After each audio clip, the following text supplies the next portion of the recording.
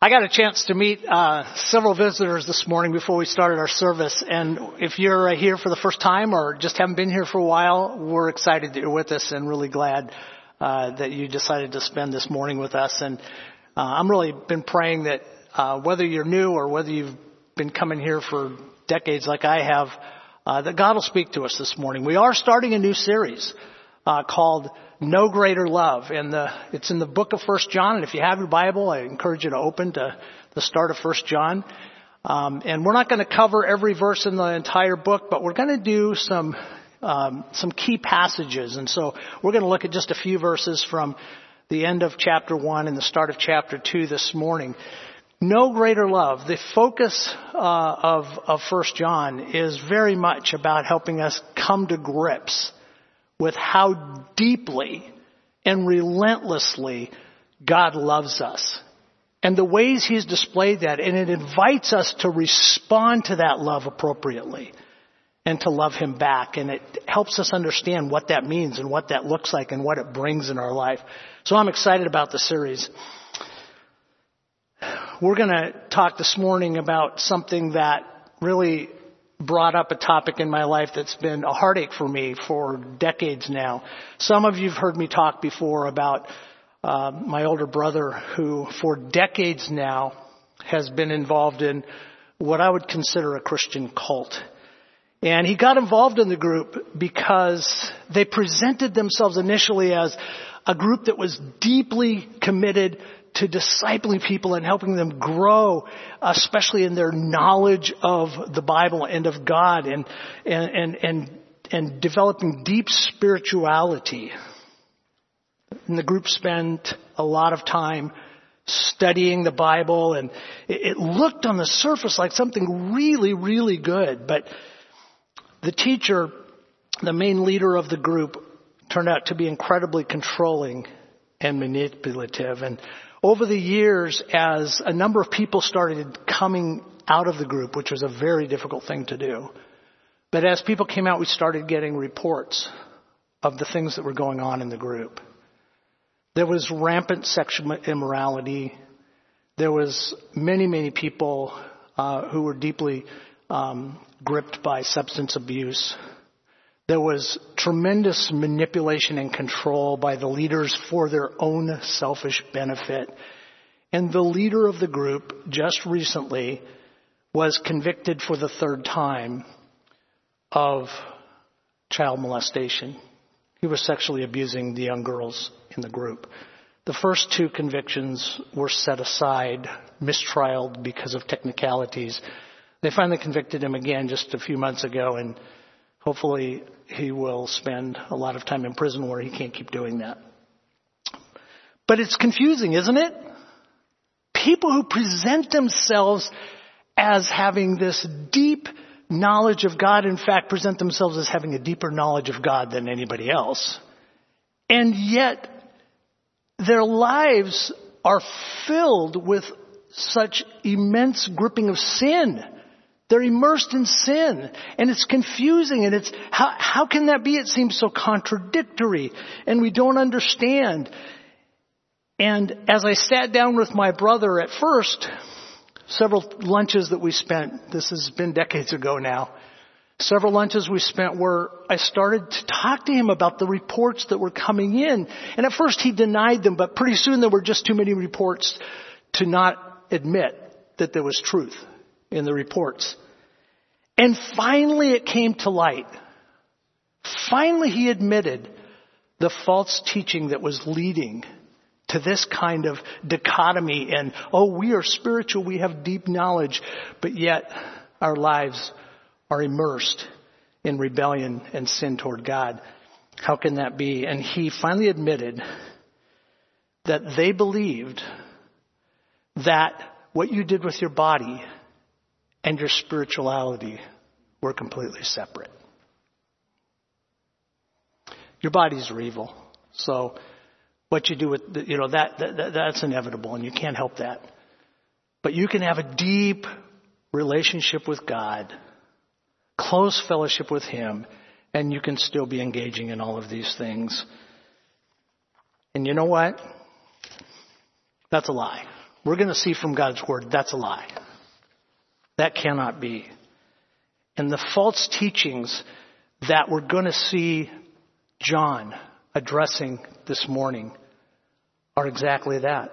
That false teaching still exists. It started back there, all the way back there, and it's still around today in various forms. John, the apostle, wrote this book, and John was a guy who was so close to Jesus. He was one of his 12 disciples who for 3 years followed Jesus around. He was so close to Jesus that he described himself as the disciple whom Jesus loved. He knew how deeply Jesus loved him. And John had eyewitnessed all of the miracles. John had been there for all of Jesus' teaching. John was there when Jesus was crucified. John was there and spent time with the resurrected Jesus. So we can't get a better witness, a better, more credible person to tell us who Jesus is, what he taught, how to have a relationship with him, and what are the ramifications of having a relationship with him or not having a relationship with him. John is as good a witness as we can possibly find. This is unlike some of the other letters that were written in the New Testament that were written to a specific church. This is a letter that isn't addressed to any one specific church. It was initially circulated through a group of churches in one particular region. But it seems pretty clear by the way it's written that John understood that God was delivering a message that wasn't even just for that group of churches. It was a message that we would still need today, because the false teachings that he was refuting are still around. And he knew that everyone, people who were genuine Christians and people who claimed to be Christians, needed these truths. They needed to have this false teaching refuted and corrected. And so it was written for us. This is God using John by the inspiration of the Holy Spirit to give us understanding. You know, John wanted clarity for us. And we know that because 43 times he uses the word no in this letter. 43 times he wants us to know certain things. And one of the things that he wants us to know at the end of the letter is he wants us to know whether or not we have a relationship with Christ that will result in eternal life. He says in chapter 5, verse 13, as he's kind of wrapping up all that he said previous to that in the letter, he says this, I write these things to you so that you may know that you have eternal life. God doesn't want us to be wondering, to be insecure. He has provided us everything we need to know with absolute assurance and certainty that we are his child, that our sins are forgiven, that we have eternal life, that we have a home in heaven with him. This is not something God intends for us to be insecure about. And so John is writing with that as one of his goals. He wants those who have genuinely put their trust in Jesus to know for sure. But he's also writing to another group here. He's writing to some who claimed to be believers in Christ, but whose understanding of who he is and what that means was so flawed that they really weren't. He didn't want them to have assurance. He wanted people to understand what it meant to have faith in Christ and what was involved in that so they would have assurance. But he also wanted to those who were saying, yeah, I know him, but really didn't. He did not want them to have assurance. He wanted to point out to them that you are a liar. Pretty strong language, but we'll see that's actually what he says. So, this group of false teachers that were causing all this chaos and confusion, it's a group that came to be known as the Gnostics. And it stems from the Greek word gnosis, which is knowledge. And they had two primary false teachings. I mean, they had a lot of splinters to this, and there were a lot of variations, but two of the most important issues that they were just wrong on were this. First, they taught that acquiring a higher level of knowledge and enlightenment was the pathway to salvation. It was about what you knew and having this deep understanding of God and this enlightenment on a spiritual level, whatever that meant. It's very, very mystical, much like many of the Eastern religions that talk about reaching nirvana, a level of enlightenment that is higher. And of course, it's a lot of the knowledge that they considered to be what it took to have a relationship with God was, secret, and only a few people would find it, right? So they were the haves and the have-nots, and of course, most of us were never going to find it, so too bad for us, right? So knowledge was the pathway to salvation. Not at all the truth. Pretty esoteric. I don't know how you're ever supposed to know when you've reached enough enlightenment or gained enough knowledge that you're going to be saved and have a relationship with God. The second aspect, which applies more to our passage this morning of their false teaching, was that they believed that matter, everything physical all around us, including our bodies, were inherently and hopelessly evil. This caused them, first of all, to believe that, Jesus never really was born and lived in a physical body and died and rose physically, because matter is evil and God would never take up residence in evil matter. So they had a lot of confusion and they had a lot of variations to it, but in general they denied in one way or another that Jesus, God's Son, actually came into this world and physically lived. Now there was another aspect of this. Since matter is evil, and this applies more directly to what we're going to talk about this morning. Since matter is evil, this is how you get to this idea that somehow my spirituality and what I do with my body are completely separate. I mean, after all, your body is evil anyway. It's hopeless. It's always going to be evil. There's nothing you can do about that. And so when you do these evil things with your body, that's not sin. That's just your body, your evil body doing what it does, and it doesn't really matter. You can do those things, and you can still consider yourself really spiritual and highly knowledgeable and enlightened in your relationship with God. And that, of course, too, is a lie, and that sounds familiar, right? That's what my brother told me. And that, too, is a lie. And we're going to see God's Word telling us the truth. The title of our message this morning, is that going to work? Is it going to advance? Oh, thank you. Is sin our way or God's way? We're going to explore some ways that the Gnostics, and frankly, people today, are still, all throughout human history, trying to find ways to embrace false ideas about our sin. Things that we create our own ways of thinking and looking at sin and dealing with sin. We do it our way. We want to decide for ourselves what sin is, whether or not we have a sin problem, and how to deal with that sin problem. And we're going to find out that in a lot of ways, humanity in general has come up with a lot of things that completely contradict God's good and loving and merciful plan in regard to sin. Our way or God's way. We're going to look at 3 different ways that are really common, and John addresses them, of looking at sin our way rather than God's way. But let's read our passage. Let's just start. 1 John, we're going to put in at verse 6. John says, "If we claim we have fellowship with him, yet walk in darkness, we lie, and the truth is not in us. And we do not live by the truth." Phrases later. "But if we walk in the light, as he is in the light, we have fellowship with one another, and the blood of Jesus, his Son, purifies us from all sin. If we claim to be without sin, we deceive ourselves, and the truth is not in us.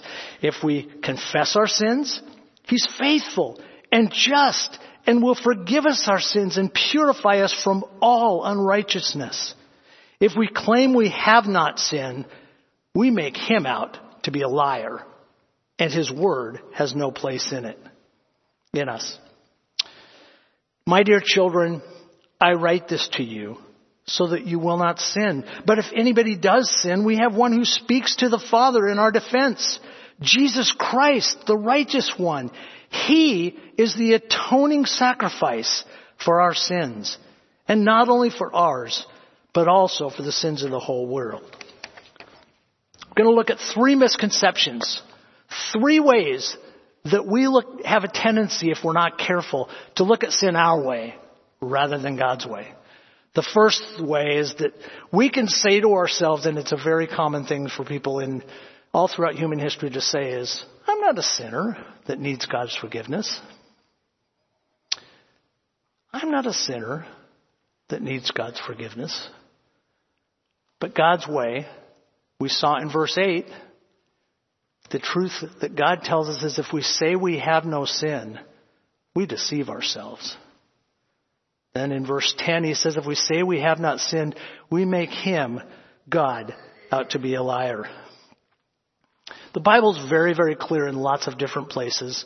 Romans chapter 3 is one of them where God just says very clearly, all have sinned and fall short of the glory of God. In the Old Testament, it tells us that the heart of every man is desperately wicked. So if we try to claim we don't have sin, and therefore we're really not in need of God's forgiveness, then we are deceiving ourselves. And we're calling God a liar because he has said we're all sinners. Now, you say, well, why are we all sinners? I mean, I think I'm a pretty good person. Why does God consider me a sinner who needs to be forgiven? And the answer that Scripture gives us is that we are all born sinners. You know, everybody is descended from the 2 first people that God created. We are children, grandchildren, great-grandchildren, and if you go all the way back to the beginning, you find that there's Adam and Eve. And when Adam and Eve made the decision to distrust God, to rebel against the simplicity of what he had asked them to do, and to choose their own path, they became sinners.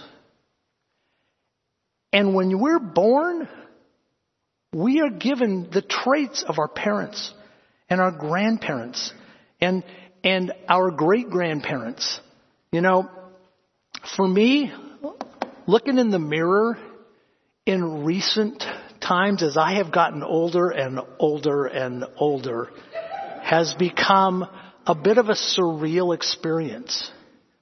Because sometimes when I look in the mirror, I think to myself, who put that picture of my grandfather on my mirror?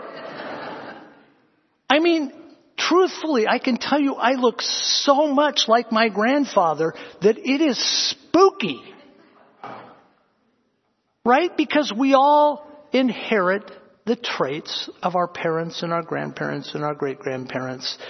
But that's not just true physically. That's true on a spiritual level too. We inherit the spiritual flaws that go all the way back to the garden. It has been passed down, that spiritual heart of rebellion and distrust of God and thinking that we have a better plan and a better way. And so, all of us are sinners because we are born with a heart that is bent toward rebellion toward God. It manifests itself in all kinds of behaviors and actions and words and attitudes that demonstrate that we think we know more than God, that we have a better plan, and that's what sin is. And we are all sinners. You know, the Gnostics use this kind of intellectual gymnastics of saying, oh yeah, you know, our bodies are one thing and our spirits over here, and those are completely separate, to try to say that they had no sin. But we've come up with lots of different ways. Over the centuries of human history, we've come up with things like redefining sin. And you know, our society is really good at this. We just redefine sin out of existence. You know, even though God has made it clear that there are things that are not His plan for our life. Things like divorce and abortion and sex outside of marriage and those inner sins of unforgiveness and wanting revenge toward those who have hurt us. Things like rebellion toward authority that, we were talking about Thursday night in our group about how we all struggle with that. We all struggle with it at every age. We're rebellious. We're just naturally rebellious. That's our sinful heart coming out. And, we just take a survey of society, and if the majority of people decide that something's okay, we just decide, well, I guess it's okay and it's not sin. But you can't redefine sin. We don't get to decide. But we think we do. And so we just define sin out of existence. And if most people are okay with it, then it must not be sin. And I guess I'm not a sinner. Another way that we try to make ourselves not a sinner, and this is probably the single most common way that we try to do this, the intellectual gymnastics that we go through, is we say this to ourselves. Compared to most people, I'm not that bad. I've never done anything really bad. I'm not a member of Hamas. I'm not killing and raping and murdering and taking people hostage. I've never done anything like that. I've never molested any children or stolen the life savings of some elderly person or, I've never done anything really bad. Compared to most people, in fact, I'm pretty good. I think I grade pretty good on the bell curve, but that's not how sin works. It's not, if you get over there, if you're, this good. Sin is an offense to God and has to be forgiven. But we try to convince ourselves, sinner? I'm not a sinner. I know I've done some bad things, but, and the other one that we do, here's another approach to this. We just tell ourselves that, I've done some bad things, but I've done a whole lot more good things than I've done bad things. Right? And so let's just load it up on the scales and, I'm actually a pretty good person and, I've gone to church quite a bit and given money to the church and I've served in the church and I've given to all kinds of benevolent organizations and I serve at the food bank and, I give money to the homeless people that I see and, I've taken care of the widow that lives next door to me and, you get the idea. Why we can make this long list of things to try to convince ourselves that we've done so much good that it cancels out the bad. But that's not how it works. The Bible is clear that all our good works done apart from the work of God, producing genuinely good works in us, are as filthy rags, the Bible says. You can't use filthy rags to clean something else up. Good works don't cancel out bad works. The Bible is clear that no one will be saved by good works.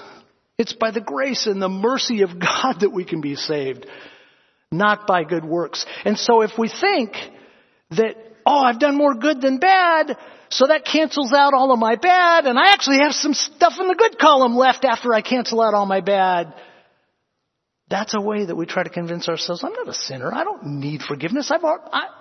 I'm good. But let's remember what it said. If we say we have no sin, we deceive ourselves.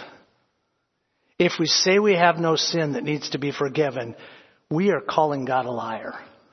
Because He says that we do. We need His forgiveness.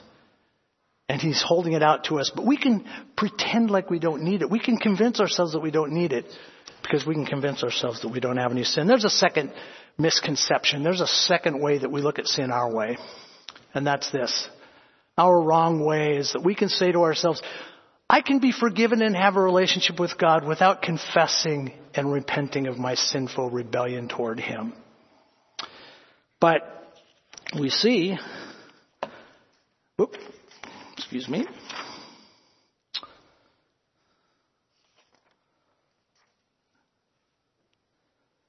we see that God says, if we claim to have fellowship with Him, yet walk in darkness, we lie and do not live by the truth. The idea of walking in darkness here is that somebody whose life is typified by living with disregard for what God says is true and good and right.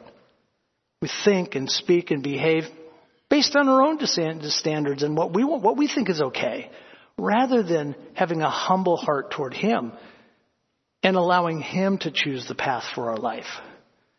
If we claim to have fellowship with Him or a relationship with Him and we walk in the darkness, we lie and do not live by the truth.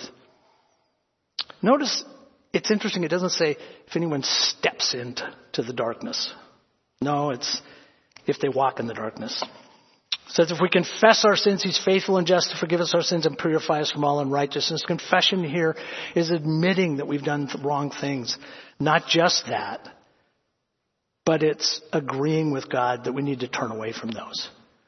That we need to let Him change us. Next verse says, we know that we have come to know Him if we obey His commands. The man who says, I know Him, but does not do what He commands is a liar. It's not about perfectly keeping His commands. Again, it's not about stepping into the darkness. It's about the position of our heart.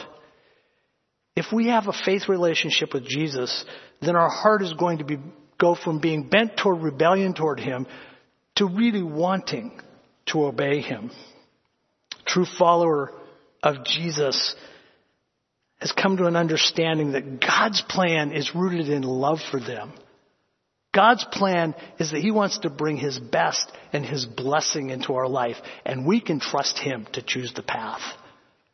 And so we've gone from rebellion toward God to wanting to follow Him and trust Him and obey Him. There's another, quickly, way that we think wrongly about sin. I can make myself good enough to deserve to be accepted by God and allowed into heaven. But that's not the truth. God's truth, God's way to think about sin is that the blood of Jesus, His Son, purifies us from all sin. If we confess our sins, He is faithful and just and will forgive us our sins and purify us from all unrighteousness. Then He says a little later, we have one who speaks to the Father on our defense, Jesus Christ, the righteous one. He is the atoning sacrifice or propitiation for our sin. I want to talk about, we can try to find other ways, but God is clear there's only one way for the guilt of our sins to be dealt with. And that is why Jesus came into this world. He came to save sinners. He came to offer Himself. It says He's the righteous one. He lived for a full life on this earth and never sinned. Completely righteous. God in the flesh, never sinning. And He gave Himself. He went to the cross so God could take the debt of my sin, the punishment that I deserved, and place it on Him. Him being the atoning sacrifice. This word propitiation can be kind of intimidating and even hard to say. Let's try to say that 5 times quick. But it's not. It's simple.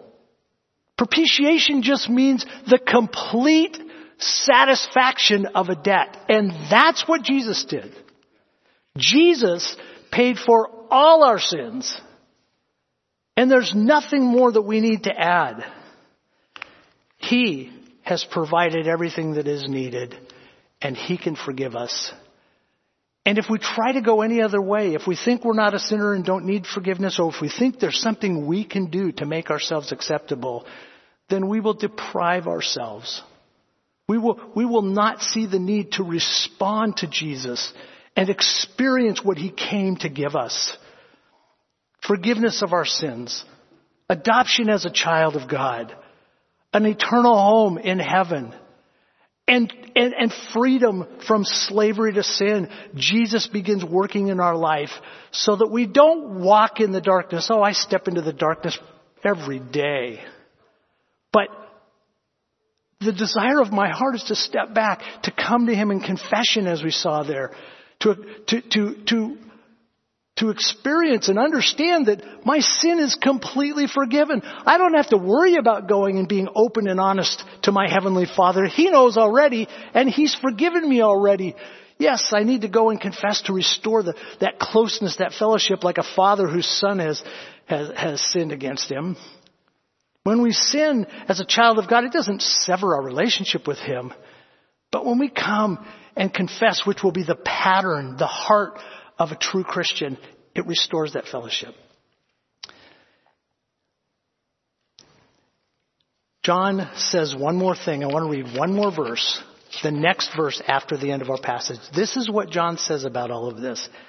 John says, if anybody obeys God's word, if anybody responds to these truths, that we're all a sinner, that Jesus is the only way to have our sins forgiven, that coming to God and surrendering ourselves to him in response to his love leads to helping us not walk in the darkness, not experiencing the destruction that sin brings into our lives, and wants to experience the blessing that God wants to bring into our lives by trusting him and following him with our whole life. If you want that, what's going to make you do that? He says this, listen to this. If anyone obeys God's word, God's love is truly made complete in him. What will motivate that? What causes me to have come to him? And the reason I know I'm a Christian is because when I step into the darkness, which like I say, I'm struggling, but when I step into the darkness, the desire of my heart is to run to my Father who has provided his Son as an offering to forgive my sin. I hate being in the darkness. I want to obey him. Why? Because I understand how much he loves me. I want to come to Christ for forgiveness, which I did 50 years ago. Why? Because I know how much he loved me. He proved how much he loved me by coming into this world and taking all of my sin, the debt that I owed, the punishment that was due me. He allowed it to be put on him so that I would be forgiven and experience relationship with him and spend all eternity with him. That was love. And when I understand how much he loves me, I'll want all of that and I'll respond to all of that. So this morning I'm hoping that maybe there are some in this room who never have understood that God loves them like that before. And that as you see how he has proved his love, how he wants to pour his love into your life, but when you're pushing him away and you're choosing to look at things your way instead of his way, it keeps you from experiencing relationship with him and the forgiveness and the blessings that come with being his child.